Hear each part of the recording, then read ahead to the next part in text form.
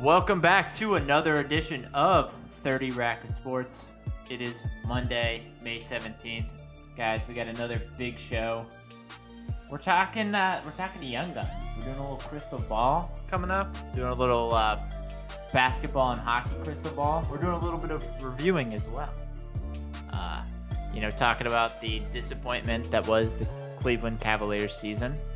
And, of course, we've got a wonderfully interesting beer coming up. I was going to say the season has come full circle, and we have a beer that is made with a full circle pastry. Damn it. I knew he was going to do that, and now I'm trying to stop him. Could get out of the way of that one. But you know what also you can't get out of the way of? What? Another edition of 30 Rack of Sports. It's good to be back on a cloudy Monday in Ohio. Yeah, thank goodness. Before we get into all of it, of course, the intros. My name is Greg. I am the genius, the talent, the guy with the gambling smarts. If you watched our Who You Gots last week, you saw me go 2-0, plus hit my little bonus pepper in both teams to score in Inter Miami to win at plus 270. So if you're following me, you're a very rich person today. Possibly someone that could help out this train wreck of a Cavs front office and just organization in general. Hire me. I'm available. I'll be willing to come in at a very reasonable price. Jeez. Reasonable price. Reasonable price. To some people. To my right, speaking of reasonable, and not really reasonable at all, a guy with the opinions, with the takes, a guy who has bad shoulders, smoker's lungs, but could probably still help out this Cleveland Indians offense at this point. No. It's Zach. Zach, how we doing? How we feeling about that? I thought you said that was going to tribesmen. be. I thought you said it was going to be like a nice intro. I don't know if that was like nice. What's wrong with your shoulders? I don't know. That's what I don't know. I thought you said your arms were bad. That's why you can't play like baseball. Oh, my shoulder. Yeah, my arm is bad. Yeah. Yeah. So He's if been you're doing playing all baseball, that cradling lately. Oh, the cradling. Yeah. No, it's rock 'em back. You know what? I'm not mad. They won. They were on a roll there. Lost 3 or 4 in Seattle. I'm not blaming it on the time change. That's all I'm gonna say. Blame it on the time change. Well, good thing they're still out on the West Coast this week. Hopefully they're used to it now. In Anaheim, Los Angeles, whatever really you want to call it. The Los Angeles Angels of Anaheim. Yeah. La la. La la la. Yes, exactly. Speaking of la la la, not really.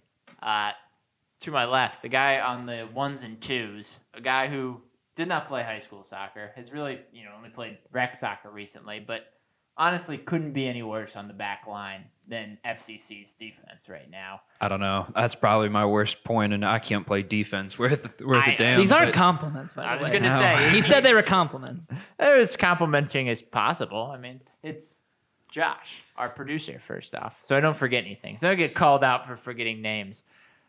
Josh, how you feeling about the grand opening of the stadium? Unfortunately, kind of a crushing loss, but nice to have the new digs. Yeah, new digs, scored 2 goals. Showed some signs of life. there were promises in there. Got to see guys play that you didn't think you were going to even get off the bench that made some starts. So very cool. Some other cool soccer stuff happened this weekend that we'll get to later in Cincinnati. But yeah, overall good weekend. Good vibes down there in OTR on Sunday. Good vibes, and of course always good vibes here on 30 Rack of Sports. Guys, we're going to get into a fantastic collaboration beer that we have in just a second, but I've got some headlines for you first.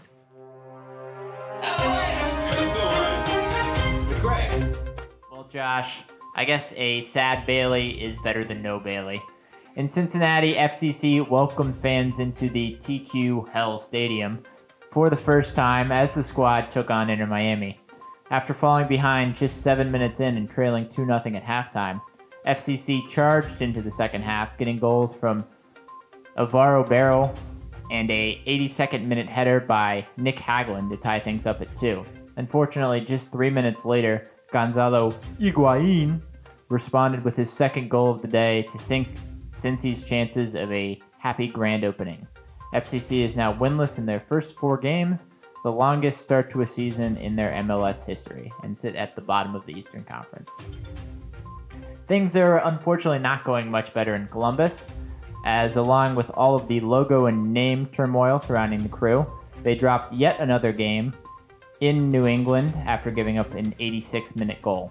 The Crew are now 1-2-2 on the season and have set a club record going winless in their last 15 true road games, with their last road win coming in September of 2019.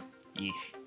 Speaking of losing in turmoil, the Cavs wrapped up their season last night with a 123-109 loss to Brooklyn to cap off a 22-50 season where the team had just one win in their final 14 games and 2 double-digit losing streaks during the season. The organization now looks forward to an offseason where there are a few big decisions and a lottery with a little bit of hope, an 11.5% chance of securing the number 1 pick.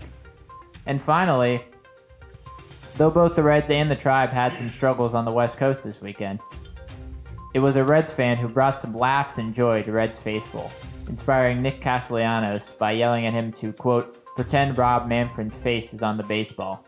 Castellanos immediately hit a bomb and finished 3 for 5, including the game-winning double and extras. So guys, not all hecklers are the worst. We'll say that.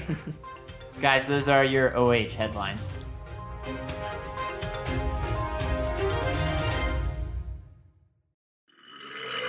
Oh, beer of the week. That's awesome. Yeah, how do you do that? Guys, for our beer of the week, we've got a fun little collaboration.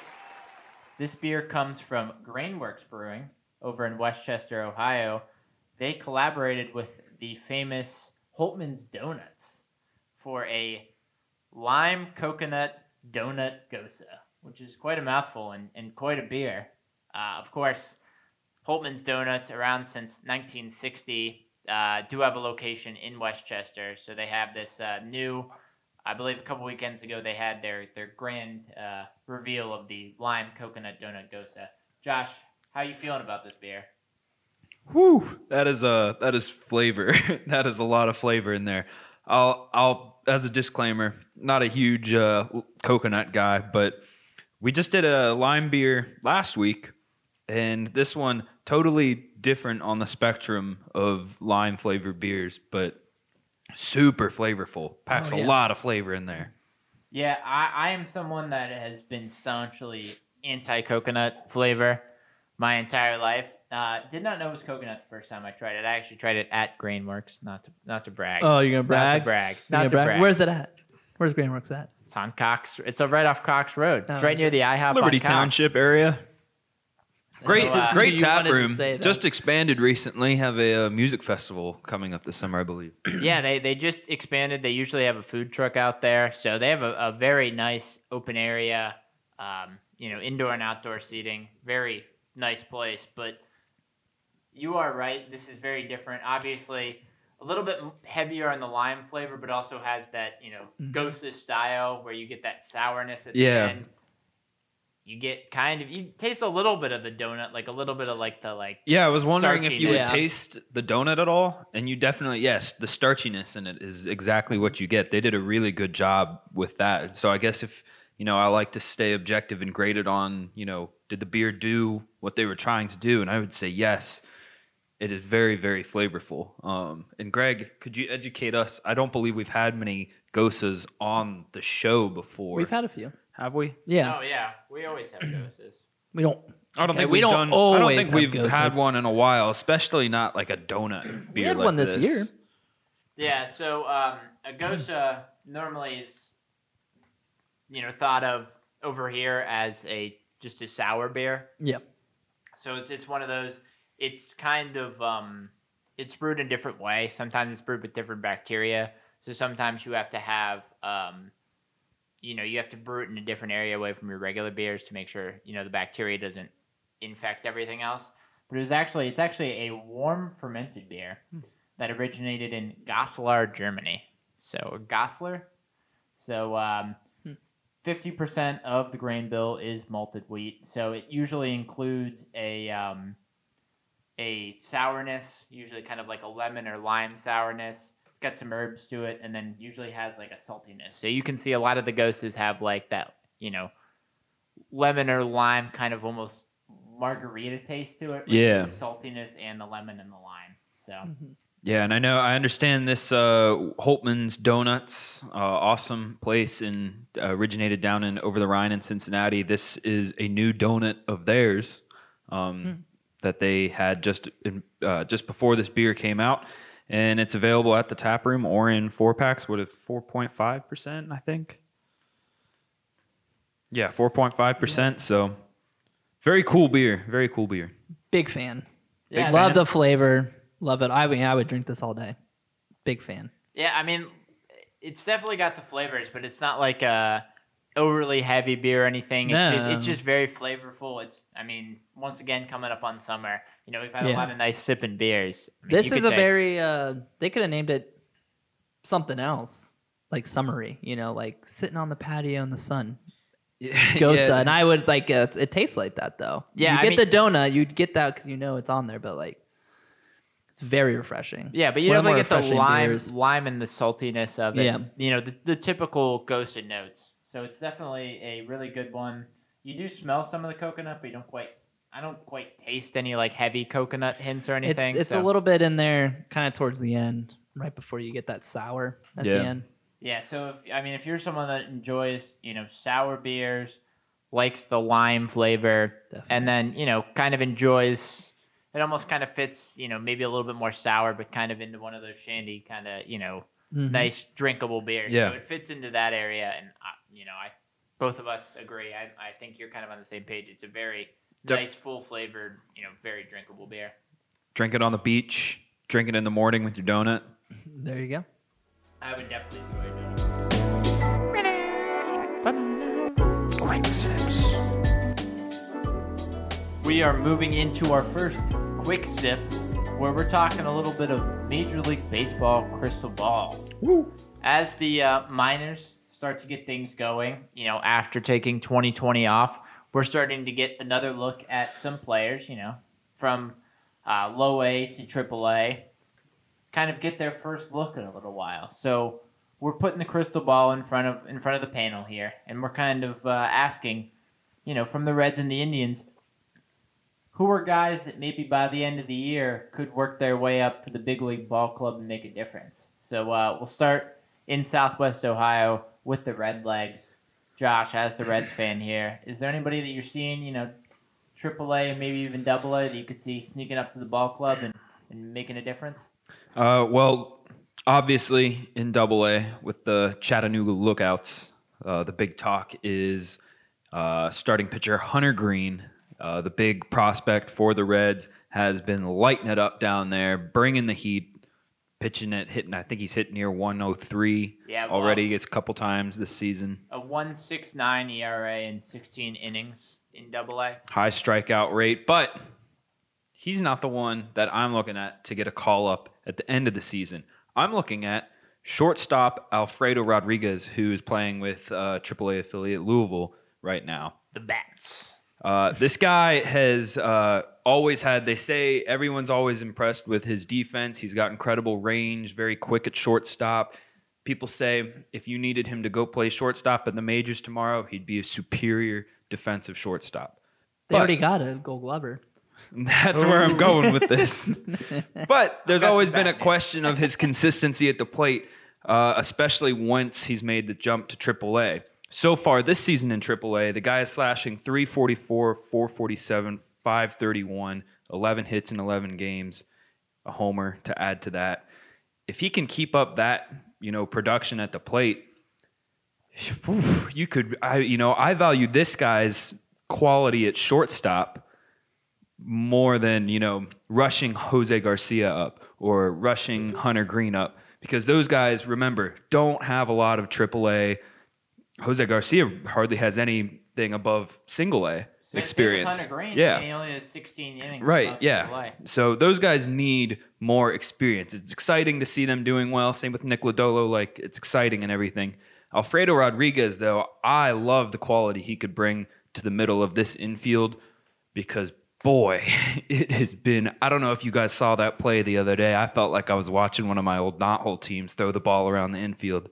It was rough. So I value Alfredo Rodriguez. If he can keep hitting like that, they got him 2016 with a $7 million signing bonus, Cuban-born shortstop, awesome defenseman. You got to value that at the end of the season over rushing up one of your top prospects. And speaking of Cuban-born guys, I think another guy to look at from the Redlegs, you look at pitcher Vladimir Gutierrez, the guy who, struggled in 2019 with Louisville, made 27 starts, had over a 6 ERA, but so far this year has been lighting it up. 2.45 ERA. Has been a guy that seems to have better control this year, limiting walks and whatnot. A guy that you look at the back end of that pitching rotation, especially if Castillo needs to take some time off. Unfortunately, my guy Jeff Hoffman has been struggling a little Hollywood bit lately. Hoffman, yeah, boy. So very, possibly a guy you could look at. Hunter Green probably too early this year. Yeah. Maybe next year. I will say across the board in all 4 affiliates, the starting pitching in the farm system right now has been lights out so far to begin the season. You got to be really happy to see what Bodie in that system he's installed, how it's starting to trickle down through the whole thing right now. Reds fans got to be happy about that. I was going to toss out a quick one. Yeah. I thought we were doing more of like needs.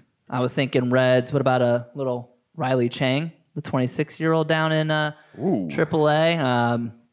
He's starting right now for the Bats, but he really, with his size and length and kind of thin-railed, definitely a guy you could toss in that bullpen right now. Flirts with triple digits, good slider. Yeah, sounds like a back-end guy to me. That's a very interesting point because you got to start, and the Reds have said, especially in the bullpen, not everybody has their specific, role and everything. That's a good point. You see a lot of guys that, are starters based on needs at certain areas or just want to get them more innings pitched to develop them more.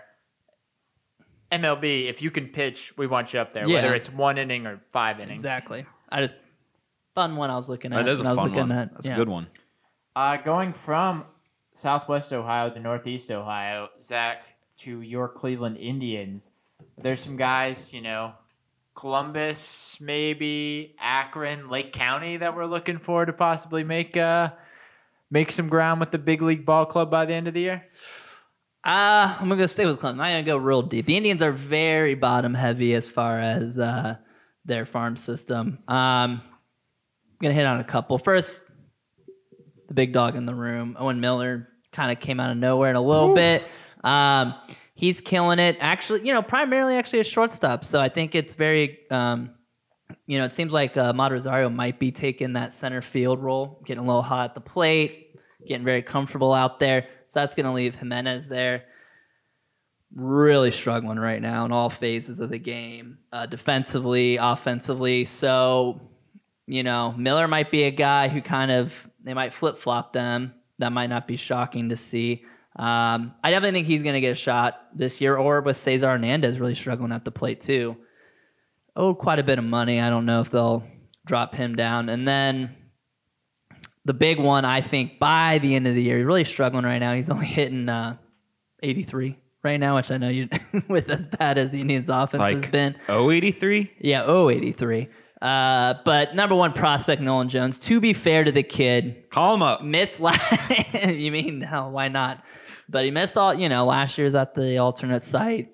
Missed a whole year of development. Really, first big taste of AAA, and then there's that pressure that comes with. People forget you're at AAA, right? They always say AAA is the most miserable place on the face of the planet. You're either pushing to get up or you're pissed that you're down. So. Well, and remember, we're only about We're talking 2 weeks in. We're talking September call-ups. I definitely think Nolan Jones is the guy. I mean, we've touched on Bobby Bradley. I don't consider him a pro. I mean, he's had at least a few opportunities. So. I was gonna say, Bobby Bradley was one that I had. Well, yeah. I mean, you could throw him out there. I feel like I've beaten that dead horse and he's struggling. In 19, he's struggling so far this year. But in 19, he got on base at a 344 clip. Mm-hmm. 264 average, 46 walks, 33 home runs. A guy that can not work walks, he can hit with power, at a position where you don't really have a guy that Jake Bauers we would feel comfortable with at the MLB level. Yeah, sure. I know. Why don't we bring back Brad Miller to play first base at this point? Fucking mine as well. Well, I got a question for you. So just because we were talking about it last week a little bit, or maybe 2 weeks ago, if any interstate trades between the Reds and the Indians, but this is just could be a trade piece for the Indians since you have so many pitching tools at your disposal already. Right. Kirkland McCarty, that dude's been killing it so far for the Clippers. 2.7 ERA. a 0.84 whip in 16 and a third. I mean, deep. he could be a lefty too. He could be a guy you call up. He could be a guy you call up and maybe dangle out ship there. out. I mean, Yeah. I was even looking at a converted pitcher, old Anthony Tony Ghost out there down in AAA for the Indians right now. Humming in there, high 90s. Got some dirty stuff. He's a pitcher now? Yeah, he's been with the Indians. I swear to God. Yeah.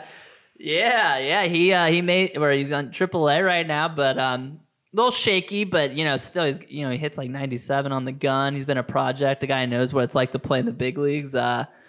He's a fun one for me. I was like, to bring up, but no, I agree. I think there could be some pieces coming up. I mean, that bullpen's. We don't know how bullpens go. With the way that division's going. Yeah. And the pieces that they have on the pitching staff, both we talking at about a Cleveland, little bit of a Aquino. I love Aquino. just with anyone, if you're going to be, in there at the end, you definitely have good trading pieces out of your pitching in both AAA and up in Cleveland. Yeah, definitely agree with that. Sorry, you completely. He's lost on that. He's lost on the. Don't get me wrong. I was shocked too. He came. What was that 2019? I think when they signed him. He was. So he is 31 right now. He was he was picked by the Phillies in 2008 in the second round. Yeah. He played with Toronto and Detroit for a while, who I remember. So. Yeah, reinvented himself. I mean, he got a cannon. He's hitting mid-90s. So. Working on the rest of the pieces there. But I mean, his ERA rate. What is it? I mean, it's early again, but 4.15. 4 1/3, 9 strikeouts, 4 1/3. 9 strikeouts. So see, Wow. he's got the strikeouts. Sit them down. Yeah. Well, I mean, we're going to talk more Clippers later. We got a Who You Got minor league baseball coming up. Oh yeah, Clippers You can look back. for on social media. Or no, Mud Hens. Sorry. Clippers, Mud Hens. Yeah, so we got that. Any other potential guys you see maybe in some different areas around Ohio? Obviously the Indians have most of their minor league system in the state of Ohio. The Reds also have the Dragons just up in Dayton. So if there's anyone else that you're thinking. We'll actually be talking some breaking news kind of regarding the Dayton Dragons and what's brewing Ohio. So all sorts of segues and whatnots. Yeah, sure. Yeah, I mean, as far as the Indians go, like I said, they're very bottom heavy. A lot of those guys in AA Akron right now are, for the most part, real young, still real green. I don't see him having like a Tristan McKenzie kind of jump this year. Anybody skipping a level or even bumping all the way up. I think they're gonna stick with their 40-man, which is primarily Columbus. So Rubber Ducks are fun, man. If I wanted to play minor league baseball anywhere, it'd be with the Ducks in Akron. Oh, the Canal Park's beautiful. There's rubber decking. Yeah. Well, guys, we're going to move our crystal ball from the dirt to the ice. We're talking about Blue Jackets. Move on to our second quick sip. We're talking some crystal ball on the ice. A little bit of Blue Jackets crystal ball as they just finished their season a couple weeks back. Looking down AHL, possibly the Lake Erie Monsters, obviously with not really obviously because I had to look it up today, with the NHL draft, have some guys still in college, some guys potentially overseas, have a lot of different farm hands in different places. Josh, is there anyone that kind of caught your eye who may be able to make some noise next year up in Columbus at Nationwide? Yeah, I don't know if you'll see him next year. It depends on how things shake out in the draft, and I think, there's a lot of big question marks that still need to be answered in the off seasons for the Blue Jackets. But just guys that stood out, staying in the minor league realm of Ohio, guys that stood out for the Cleveland Monsters, who finished second place in their division. Their goalkeeper, Daniel Tarasov, I think he's more of a couple years kind of guy. Definitely a need for the Blue Jackets moving forward, but dude is a brick wall he is a big goalkeeper. So he's a brick wall from close range. He just came to North America. So, adjusting to those dimensions, the playing styles, he's not too good at, any deflection shots, grabbing those up. So just needs more experience there. Yeah, right now have Corpy and Elvis up in in Columbus, and then up in Cleveland you have him and Matisse Kivlenix. So and Corpy and Elvis, you saw that they did fine, but you saw when one of them was a little shaken up, the depth was very much lacking there. Yeah. Other guy I like was the center, Tyler Engel, 20-year-old center. He finished with 24 points in 23 games. Big note here, why I like him maybe getting a call-up. He needs to see, he's very young. He's only 20 years old. Needs to see a little bit more consistency with him. But he had 3 power play goals, 1 shorty. And CBJ, the BJs were only one of 6 teams with a power play percentage of 15% or worse. I mean, yeah, the Jackets have been terrible on the power play for the last number of years. The 2 guys that I had, one was the former first-round pick of 2018, Liam Foudy, a guy who's had some experience, almost kind of like a Bobby Bradley type, where he's had some experience at the big league level. Did get about 20 games at the end of last season, but a guy who's kind of been up and down, played 20-plus games in Cleveland.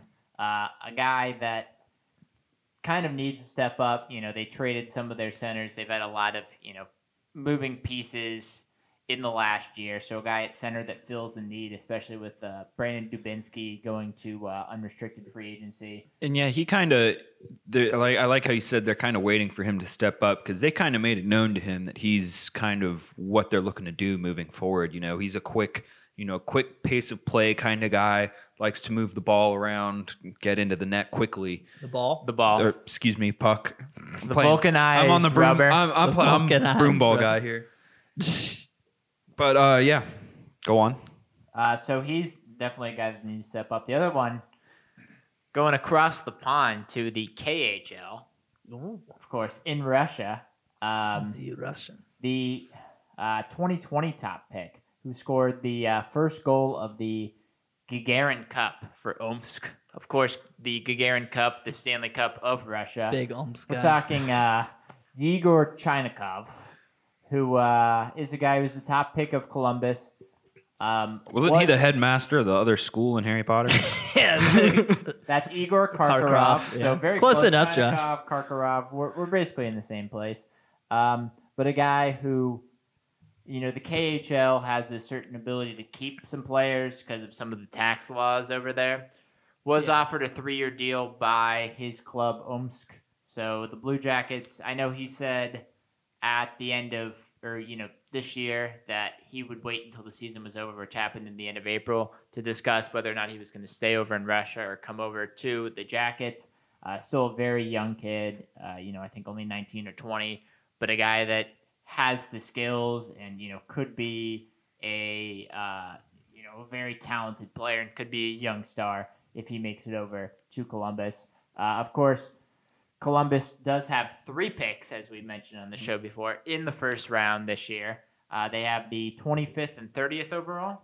Wow. And then they have, right now is the 5th pick, but with the lottery, they have an 8.5% chance to get the number 1 overall pick. Is it a deep draft, or is it like the NFL where your teams are looking to next year?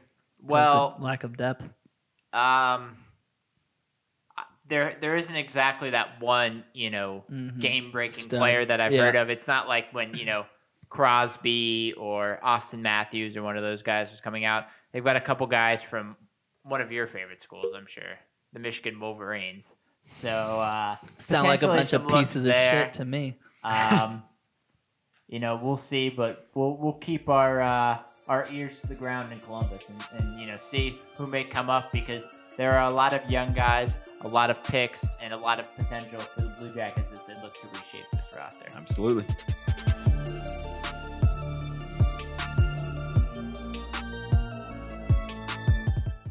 All right, we're moving on to our big chug on 30 Rack of Sports this week. Our big chug. The Cleveland Cavaliers. The wine and gold. Wrapping it up. Yeesh. 22-50 record. Yeesh.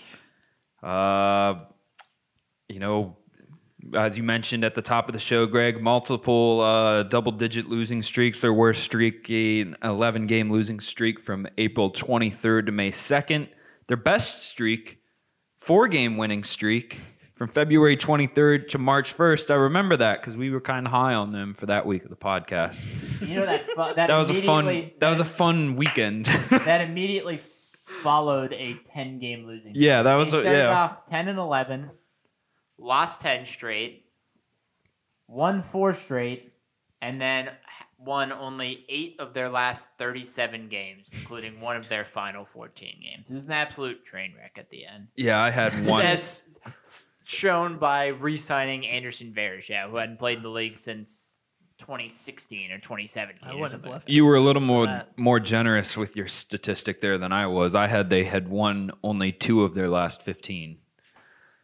But I had one of last 14. So. I mean, you had some positives, some negatives this year. We'll get to those. Colin Sexton led the team with 24.3 points per game. Jarrett Allen,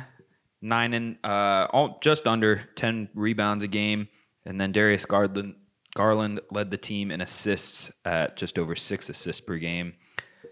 Greg, you're our resident Cavs expert, diehard fanatic, lifelong wine and gold repper.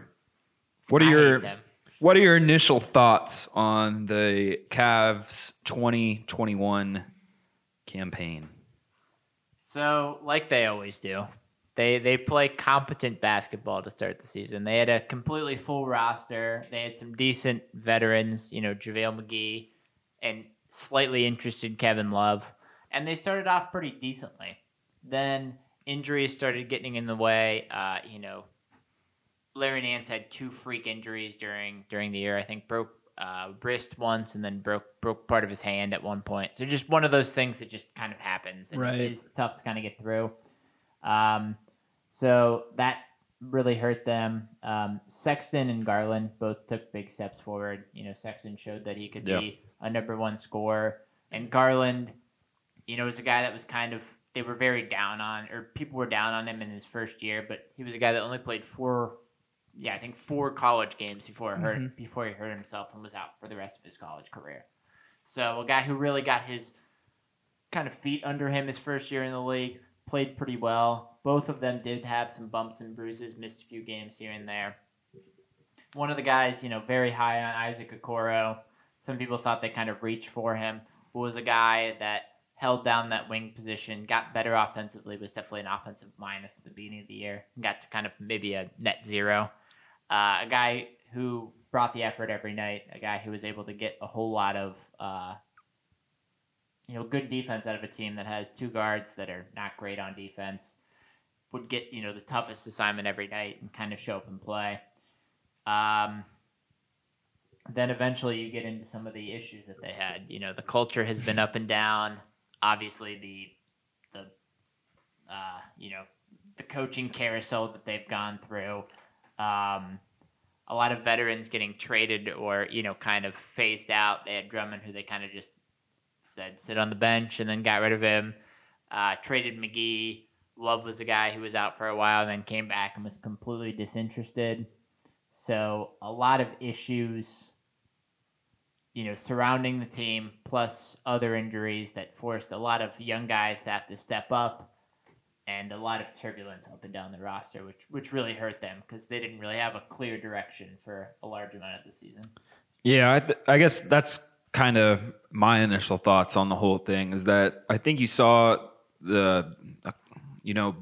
going back to the weird coaching hire from a couple years ago. I like Bickerstaff now, and I think he's doing all right. You were talking about Bickerstaff. No, I like Bickerstaff, but when you go, down the list back a couple years and all that culminating to now, and then the lack of depth, and I'd say, your one positive that I take away is that you did see positive development on offense, but the defensive development, I think, really needs to take a step forward quickly. I mean, opponents shot 48.4% from the field. That was the second best opponent average in the NBA, third best opponent average from the 3-point range in the association as well. So I think if you continue the development, I think on offense, it's like you said, getting there, but defensively, still a lot you need to do. Bickerstaff and his staff another year to kind of see. Yeah, I agree. Yeah, but to see where that goes. I mean, you've got 2 guys in Garland, Sexton.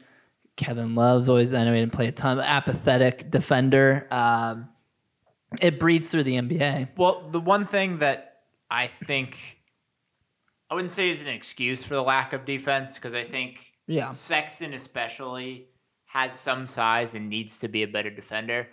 But the one issue that they had is early in the season, I remember, when they were kind of a 500 team, applauding them because they had gone, the last 2 seasons they were, bottom 3 team or something like that in defense.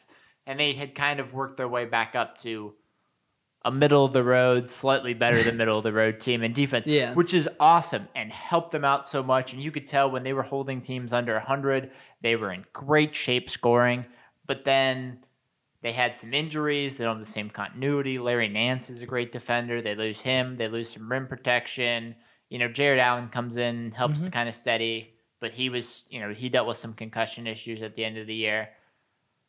You don't have that continuity. You have a bunch of new faces in and out. You don't quite build that defensive togetherness, and it's very tough to defend, especially when you have a lot of defensive minuses in Sexton, Garland, and pretty much whoever they're playing at power forward. I mean, I like Dean Wade, but he's not a great defender. Him and Kevin Love are kind of of the same mold where they're good shooters. They have some range, but they're not exactly a guy that's going to frighten you on the defensive end. Yeah, I guess that leads us into, what the Cavs' biggest downfall was. Because for me, I felt like guys like Dean Wade, Osman, they had moments of brilliance in everything. They had a couple good games, but for the most part, it feels like the Cavs just kept trying to, at a certain point in the season, just kept trying to duct tape the next hole and the next hole, and then the completely inconsistent depth chart just adds more inconsistency to the years of inconsistency building. That's on Altman, though. Now it'll be interesting. Is Kobe back? I mean, if he's got a tough sell. I was going to say, if I ran the organization, my answer would be no. Because they have some nice pieces, but I don't think there's a plan. You don't hear anything from them or trying to do this. There has been little to no, and I think the 2 things that are the worst on Altman that I think also kind of go with this team is, 1, bad culture. Mm-hmm. And some of that comes from no plan, which is number 2, no plan and no real identity. Where you're giving too much money to Kevin Love. You're drafting in weird ways where it's like, yes, maybe you're taking the best player available. And I really like Sexton and Garland both. I think they have some nice pieces. Yeah. You drafted 2 guys that fit kind of a similar role. Right. And you don't really have a good guard defender. And then it hurts your flexibility in the draft going forward. If there's a good player later, you can go, well, we don't have any guard spots. So then it kind of hamstrings you later. Yeah. And also, you don't have this depth. To a degree, you've swung and missed on some of your depth pieces. In 2019, they had 3 first-round picks. They had Darius Garland, who was a guy that struggled his first year. I think we all kind of expected that. Took a big leap forward his second year. Like, possibly a guy who can get some votes for most improved player. Won't win it, but, might get a couple votes. You have Dylan Windler, a guy who missed his entire first season and played, I think, 25 games his second season. So a guy who's been in and out. And then you used your 3rd pick on Kevin Porter Jr., a guy who wasn't quite ready for the NBA, a guy who you basically had to give away to the Rockets for nothing, and a guy who put up 50 points for the Rockets, Yeah. Now maybe he got his, and he could still lead to a bunch of other issues. I'm not recusing him from this. This could still go horribly for the Rockets, but they don't really care at this point. They're willing to take lottery tickets at this point. Yeah.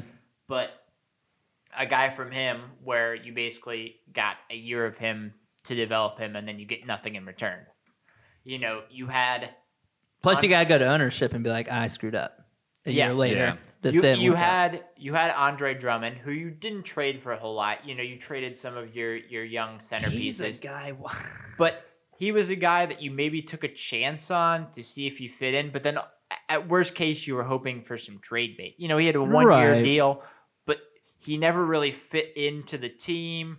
He would have high usage rate and low field goal percentage to the point where no one would give you anything for him. That's what I mean. And He's a rebounder. You just had to cut him at the end. That's what I was going to say. Yeah, he's a glorified rebounder who... Yeah. Well, the thing is, he's a guy that's making $27 million who should be a backup for a decent team. That's what I mean. That's what he ended up being, So... There's an issue there. There's no plan.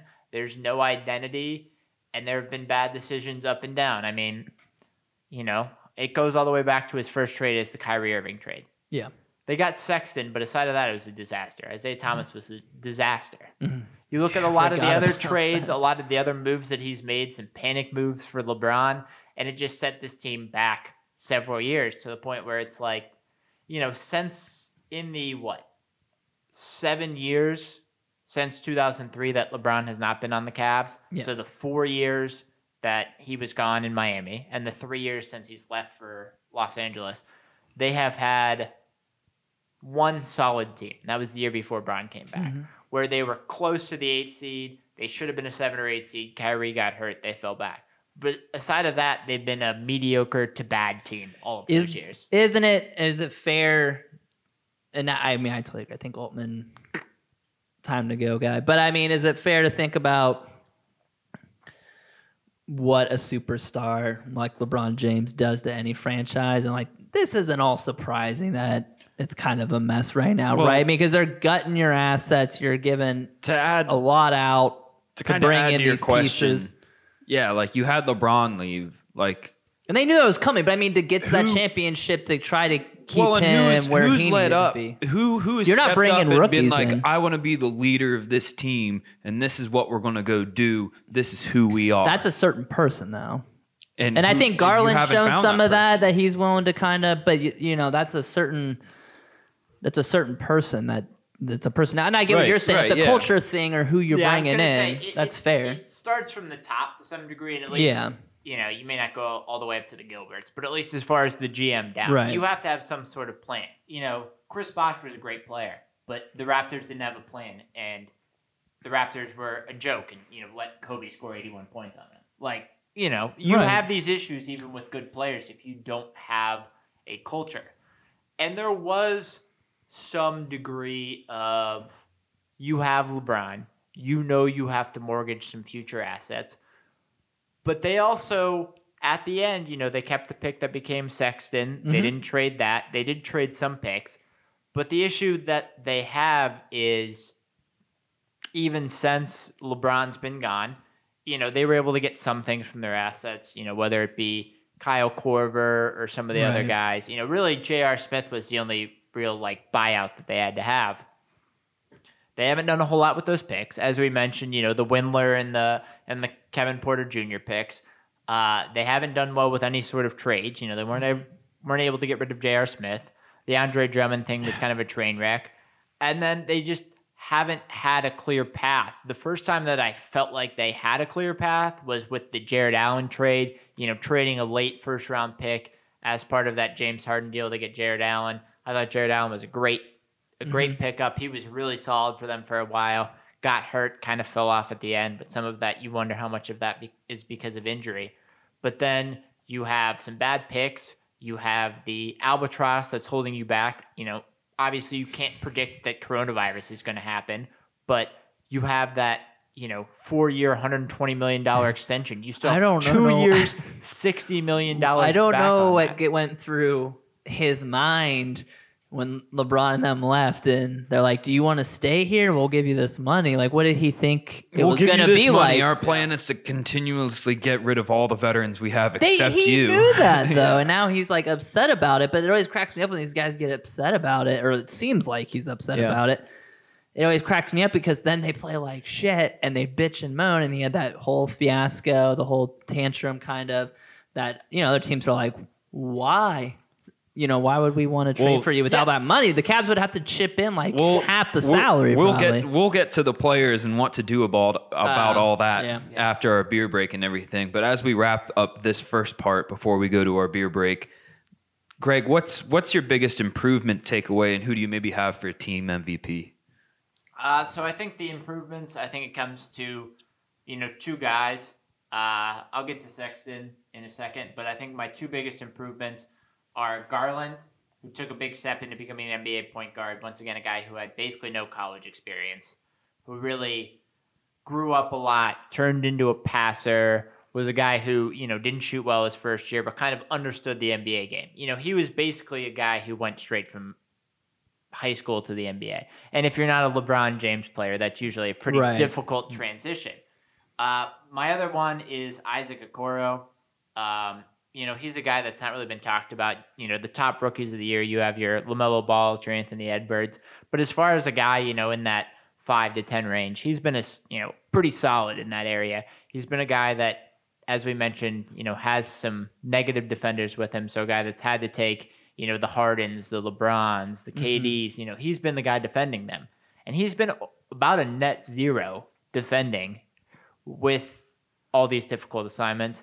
He's also been a guy that has, improved his scoring, was a pretty terrible shooter at the beginning of the year, improved his points per game by about 4. So a guy who's developing on the offensive side. I was going to say, he averaged just over 3 boards a game and about a steal a game against some of the assignments that he had with his lack of experience. That's not to be overlooked. Yeah, I mean, he's a guy that's definitely shown that he's a lot of potential, a springy guy. Even if he just can turn into a 3-and-D guy, that's something the Cavs desperately need because they have very little depth on the wing. One of my favorite players, Jetty Osman, has been a guy who's making some money, is under contract for a couple more years, has had some injury concerns, but has also been a guy that you see flashes of brilliance from, and then you see times where you're like, why are you even on the floor? So having any consistency from a wing, possibly adding one in the draft, is really a big deal.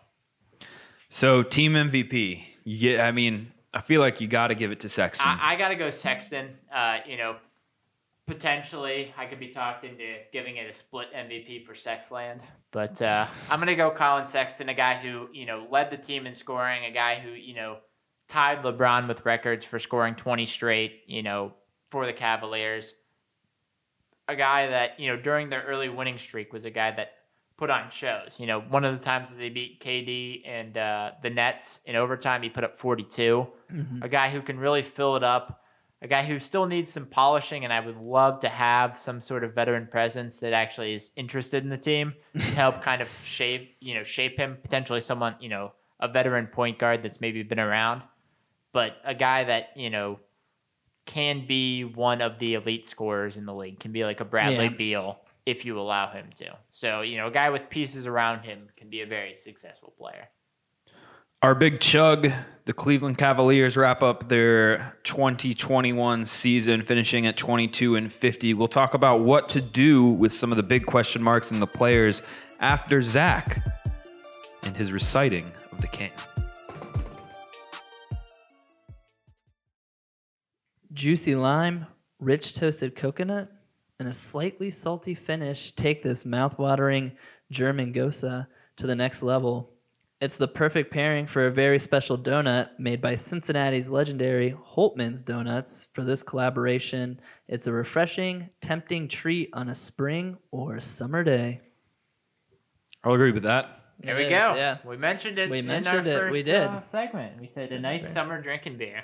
Guys, I think I had a bit of a shock to my system at first. You were like, it was not at all what I was expecting, and just the flavors really caught me off guard. I love it. Oh, yeah. I love it. It's fantastic. I'm going to go pick me up one. And I mentioned it was kind of like our beer that we had last week. We had the Mexican lager Summertime Lime from Wiedemann's. And this is also a lime beer, but just on a completely different level, but still very drinkable for that spring or summer day. Exactly. You summed that up perfectly. Yeah. If you're End the segment. Cut. If you're wondering what this beer is all about, the can shows it pretty well. There's a giant coconut lime donut on it.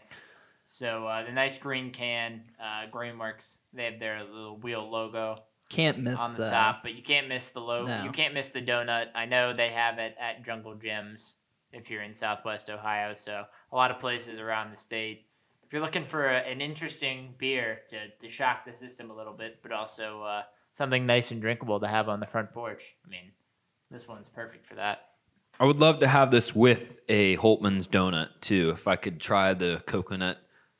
I think it's a lime coconut donut, too, yeah. So that'd be very... That's why they made the Ghost. Very cool, very cool to have that with this. And I hope they do more of these, too. I like this. You see plenty of other donut collaborations, whether it be a stout. I think this is the first Goso one I've ever seen, but I hope they keep doing this. Perfect for that kind of donut, though. Very that what'd you say earlier? That starchy kind of lime thing. Starchy flavor that really encapsulates the lime donut. You get a little bit of coconut at the end. I know they said City Beat did an article down here in Cincinnati, and the Brewers said, quote, "A few other secret ingredients to create a donut-like taste." So, who knows what's in there? You can kind of get that like. I do enjoy it. You kind of get that like cake donut-y after. Yeah. It's kind of got yeah. that cake donut, maybe a little bit of the icing and shavings, if you will, from the coconut and lime on the donut there, but good stuff. Very good. Who's gonna bring donuts to our next recording? I guess we have to, yeah. Where's the intern? Damn it, intern.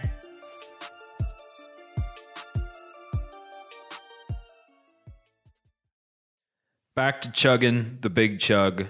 Glug, glug, glug. A lot to glub down for the Cleveland Cavaliers 22-50 season. Won only 2 of their last 15 games. Had 2 double-digit losing streaks. Saw some improvements from guys like Colin Sexton. Jarrett Allen came in, did a great job. Darius Garland also quite improved. But a lot of question marks, Greg, as we move in here. I want to talk some other improvements and get your takes on them. Maybe not improvements, but I think I called them pieces of duct tape on the ship in the first segment on this. Rookie Isaac Okoro and Cleveland's D Wade. The new D Wade. Thank you. We had both D Wades up in Cleveland. Everyone remembers the Dwayne Wade experience in Cleveland. That was a fun week. Another fun weekend. Yeah, it was a fun 3 weeks. Yeah.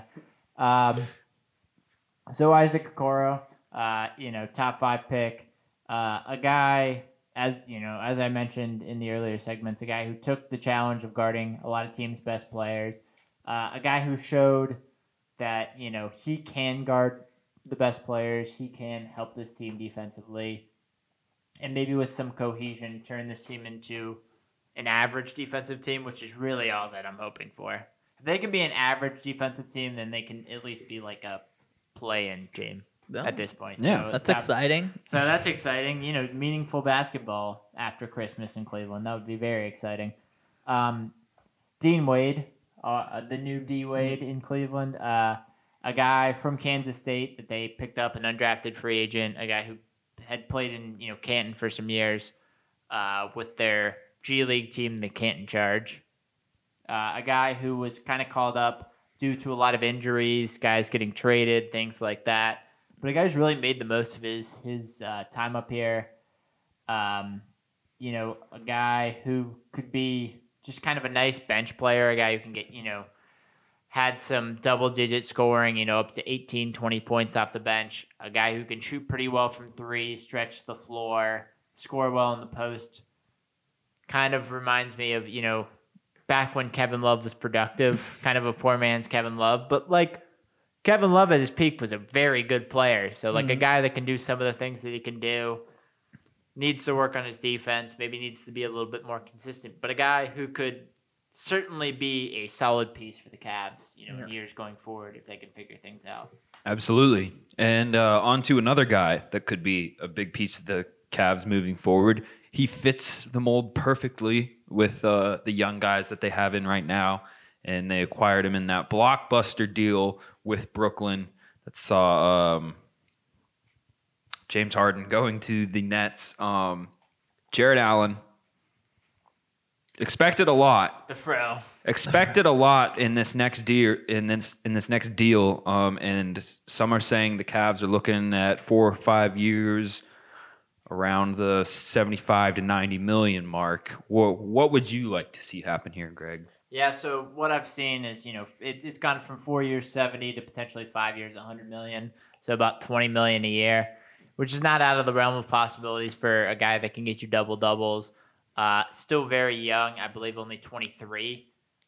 So, the draft, it's like Jarrett Allen draft, Colin Sexton draft, Darius Garland draft. So guys that are, still in their early 20s and is a guy that fits a whole lot of needs the Cavs have. A good defender. Once again, we've mentioned, aside of Okoro, a lot of minus defenders.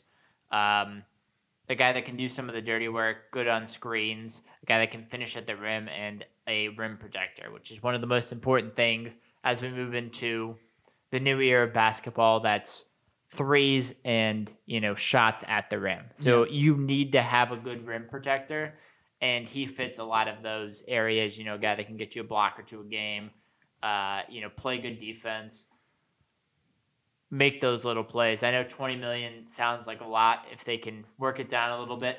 The nice thing about him is, he could take a 1-year deal and become a free agent for like $6 or $7 million, but he wants to cash out now. So they offer him his best deal. If someone else wants to offer him a little bit of a better deal, you match it, no question about it, and you get him back. He's a guy that needs to be part of the team.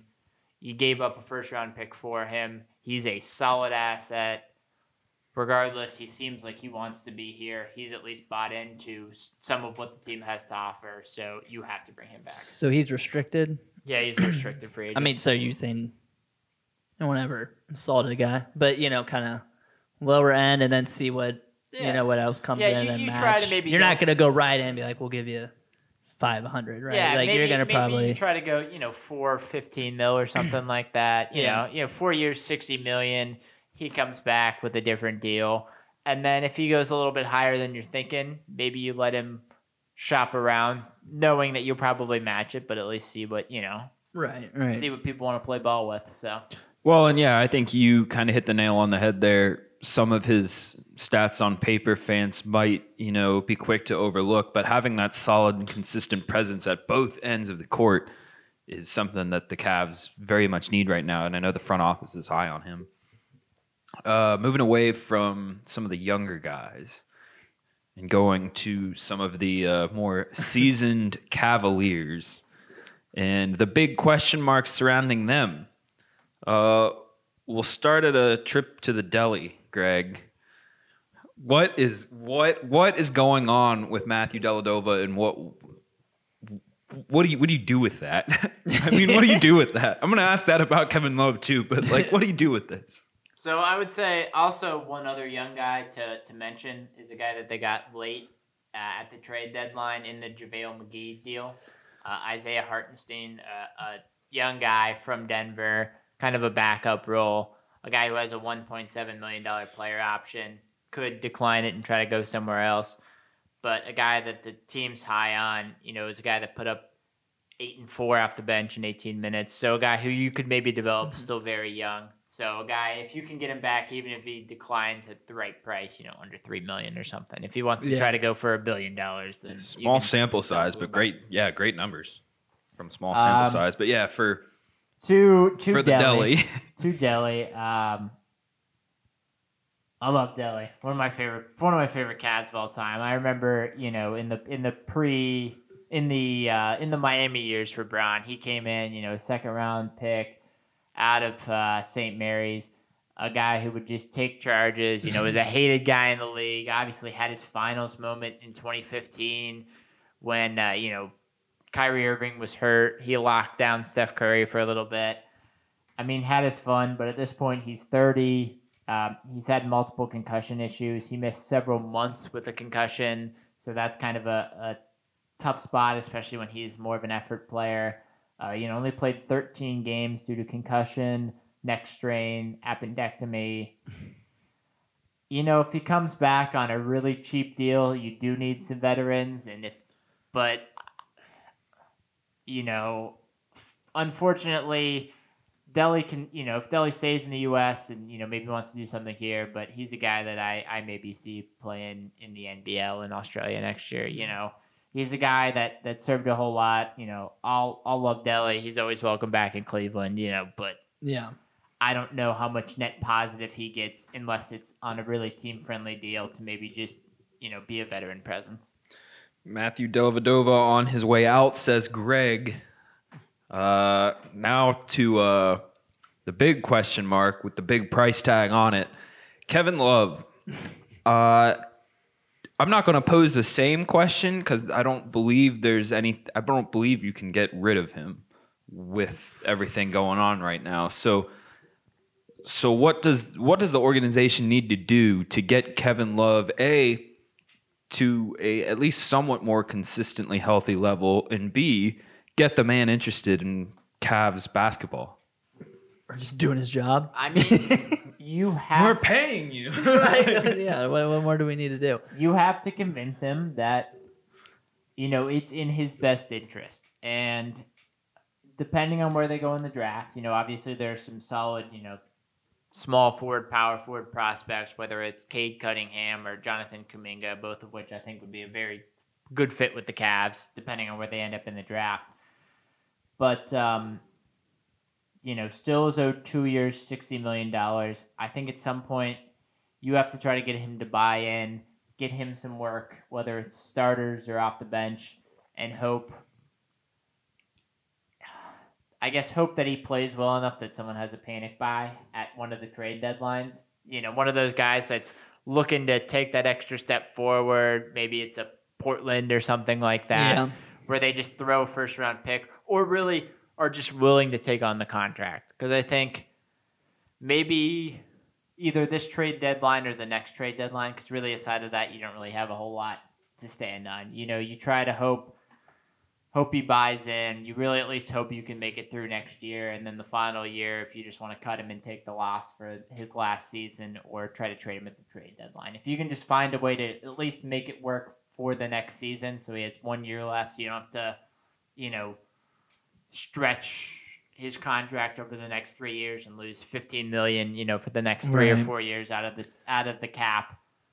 Then you need to do that because you can't have all this dead money, and the quicker you can get rid of it, the better. It's one of those things. You take the shot now, you get rid of all that money, and if you can turn him into something that can get you something at any point, then you take it. He's an enigma, man. I mean, I don't know. What do you sit him down? I mean, I'm sure they have.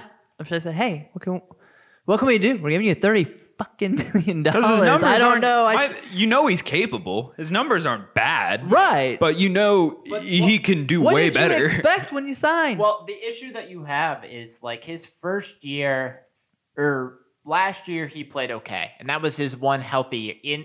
In the 3 years that since LeBron has been gone, which let's be honest has been the new era of Cavs basketball. Right. That's usually how the years work. No one. Everybody saw that coming. You had I think 28 and 25 in 2 years ago and this year. Last year he played 62 games.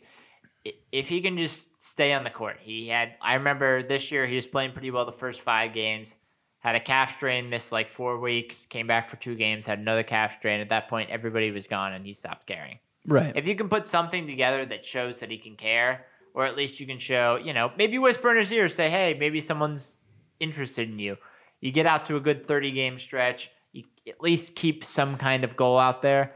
Maybe you can keep him interested. I think it's enough. insane. You have to explain. He should know that. Like, if you want out of here, you better play better. Like, I don't know. That's my I don't thing. know. For him, it seems like a win-win. You either play better and invest here, and you make the team better, or you play better for yourself so you can get out of there. We're paying you $30 million. I don't know what. Even if they buy him out in 2 years, if he is hurt all the time, then nobody's not even right. Not even the Lakers or the Nets are going to want to take a flyer on him. Exactly. Maybe the Dodgers. It's insane. It's a weird thing. Maybe the Dodgers. That Pujols thing's weird. Yeah.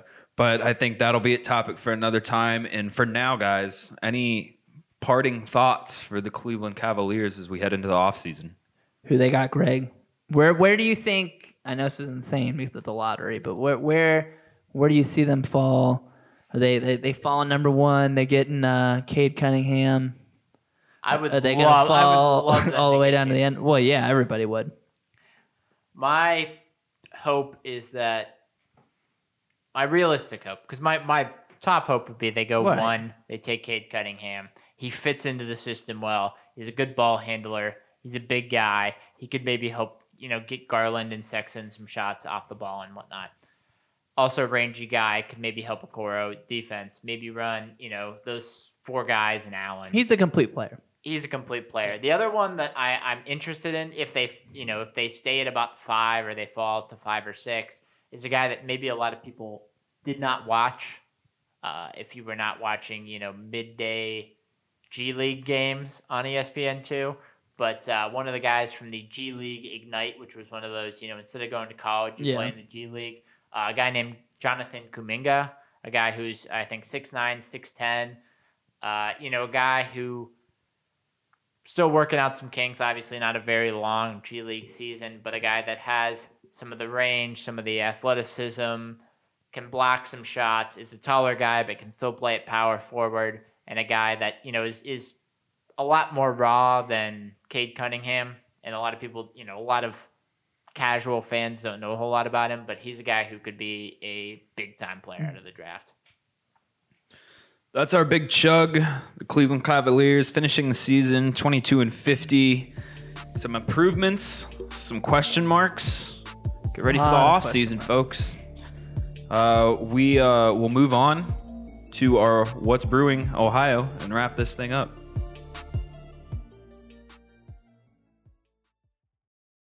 What's brewing in Ohio, guys? I've got breaking What's Brewing news. Whoa. Out of Dayton, Ohio. We've had them on the show before, the Moeller Brew Barn. Oh, yeah, we have had the Moeller Brew Barn. And I mentioned it earlier. This news deals slightly with the Dayton Dragons because they will be opening a brand new Moeller Brew Barn location right outside of Day Air Ballpark in Dayton, Ohio. Oh, nice. Wait, what's it called now? It's now called Day Air Ballpark. Okay, I remember it used to be Fifth Third Ballpark. Yeah. Okay. Mud Hens, they're Fifth Third Ballpark still, but Dayton, the Dayton Dragons, Reds affiliate, and this is really cool because they're kind of remodeling this space and adding to this space. It's going to have 3 different bars at it, an outdoor space, friendly for your pets, friendly for bikers to pull up to. What's really cool about that is the biking scene in Dayton. I think this is going to be great for because it'll offer a great, you start at Warped Wing and then get in kind of the Water District. If you're going to the game, there's plenty of other pubs and eateries around there. This is going to fit perfectly into that expanding Water District in Dayton. And if you have a chance to go check it out, we'll try and get something on our social media at 30 Rack of Sports. But they've got renderings of this space, and man, it looks awesome. So that'll be Moeller Brew Barn's 3rd location that got announced today. Very cool stuff. Look it up if you will. Other cool stuff happening around the state as we move up to Columbus. Derive Brewing Company. We have not had them up on the show, but on Saturday, June 5th, in their Clintonville tap room, they will be hosting a Saison and Sour Fest. Ooh. Very cool stuff here. It'll include selections from Jackie O's, Pretentious, Wolf's Ridge, Branch and Bone, Sixth Sense, and more. I didn't know you opened up a brewery, Zach. Pretentious? He's Branch and Bone. Ooh. The $40 admission includes tickets for 10 4-ounce pours. That's enough to sample a beer from each of the breweries, and you can buy additional drink tickets as well. I don't need another one. head over to derivebeer.com for more there. And then finally, guys, we head up to Cleveland. I know Greg really fancies this place, and I'm pretty sure I've seen you drinking this beer before. The Goggle Fogger, which I believe we might have had on the show, actually. We've had a couple of we've had a couple of fatheads. But if you are not familiar, I believe everyone does, because per OhioCraftBeer.org's IRI scan data, the Goggle Fogger is the best-selling wheat craft beer in the state of Ohio, dating back to 2020. Sheesh. So if you're not familiar with Goggle Fogger, it won awards at the Great American Beer Festival. Very good beer. And guys, this summer, we're getting a summer variety of Goggle Fogger. Whoa. A grapefruit German-style wheat beer. The Grapefruit Goggle Fogger is out now. First, just on tap up in the Cleveland areas at the Fatheads. Awesome place to go to. Yeah, they have that nice complex now. Awesome place up there in it's not in Moraine, is it? No, Lorraine, you mean? Lorraine, yeah. Moraine's Dayton. I know they used to have the restaurant in North Olmsted. I believe it might be in Lorraine now. I can't remember where it is, but yeah, it'll be in not 4, not 6, but 15 packs starting Memorial Day in the Fatheads distribution footprint.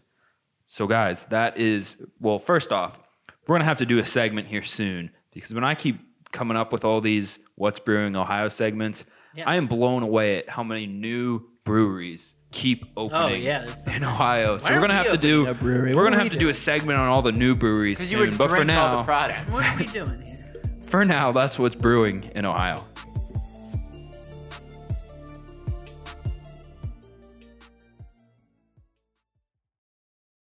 As we move on to our cheers, guys, we once again always want to cheers the listeners for joining us for another edition of 30 Rack of Sports. And also want to cheers Westchester's own Grainworks Brewing and Cincinnati's own Holtman's Donuts for the collaboration in the Lime Coconut Donut Gosa. Be sure to check it out.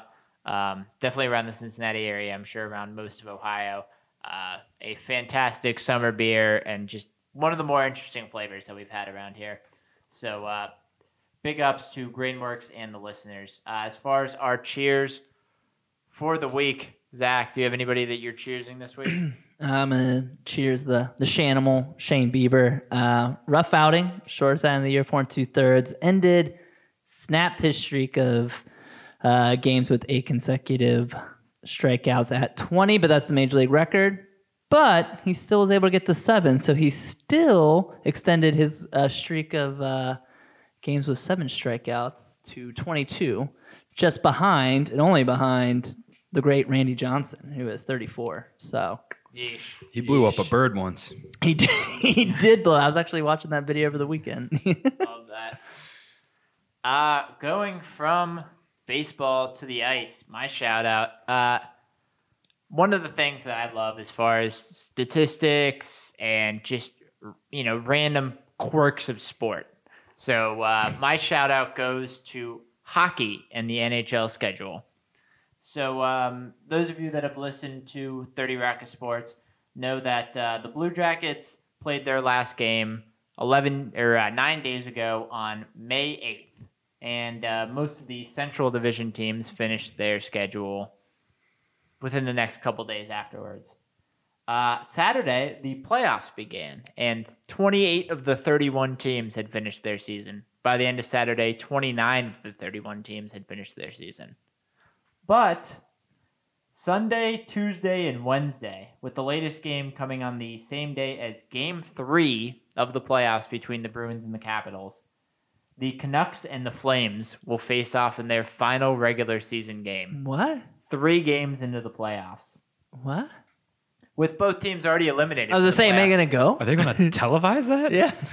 So, Stream it on their website, team websites? How do you get amped about that? well, it gets better, trust me. So, to describe why this is going on, a bunch of teams had about a week of games after the Jackets were done. Certain divisions and certain teams had, COVID outbreaks where they couldn't play games for a while. I remember for a while the Jackets were in first or second place because they had played like 5 more games than most of the rest of the division, them and the Blackhawks did. That was a fun weekend.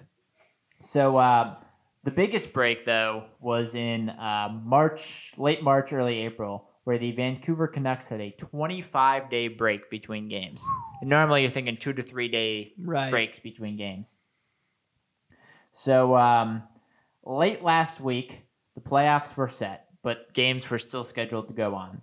So Saturday, the Canucks played the playoff-bound Oilers, whose first game versus Winnipeg in the playoffs got pushed back to Wednesday, and still had 3 games left versus the Calgary Flames. So Sunday, Tuesday, and Wednesday.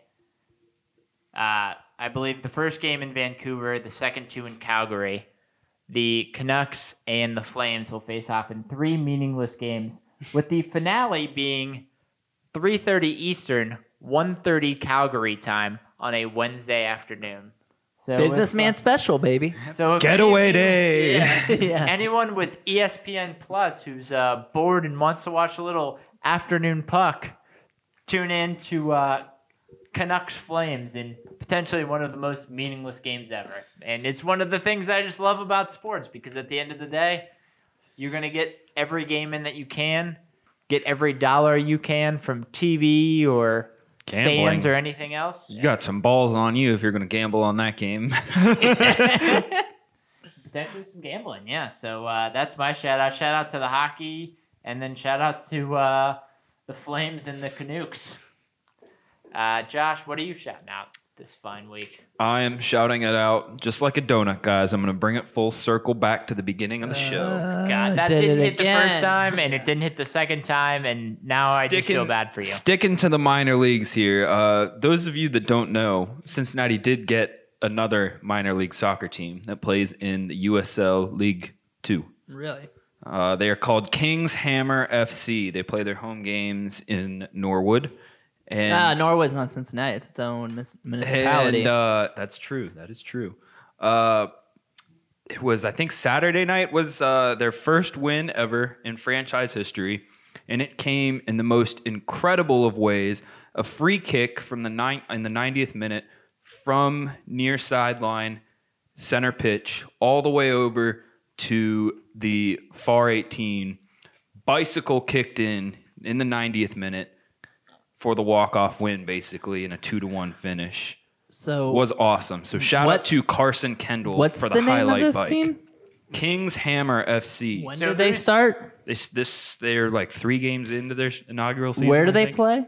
Norwood. Where? No. Like where? Xavier.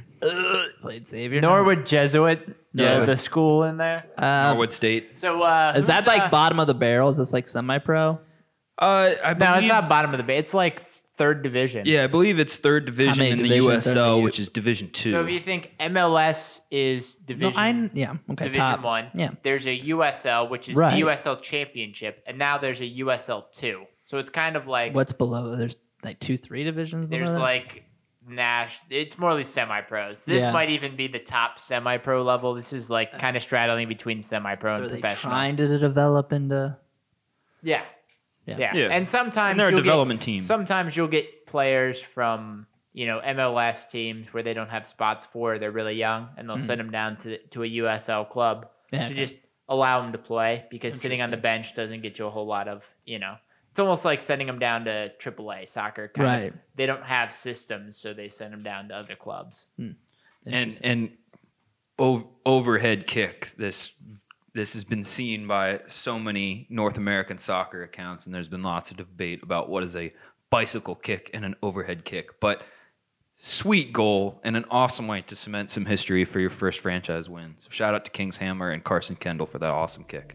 Who's Cincinnati's premier soccer team? We'll find out. Kings Hammer, baby. So guys, it's about time to wrap up. For Grainworks and their lovely lime coconut donut gosa. For Josh on the 1s and 2s, as soon as he takes a sip. Love that. For Zach on the opinions, good, bad, or otherwise. Peace. My name's Greg. Thank you so much for listening to 30 Rack of Sports.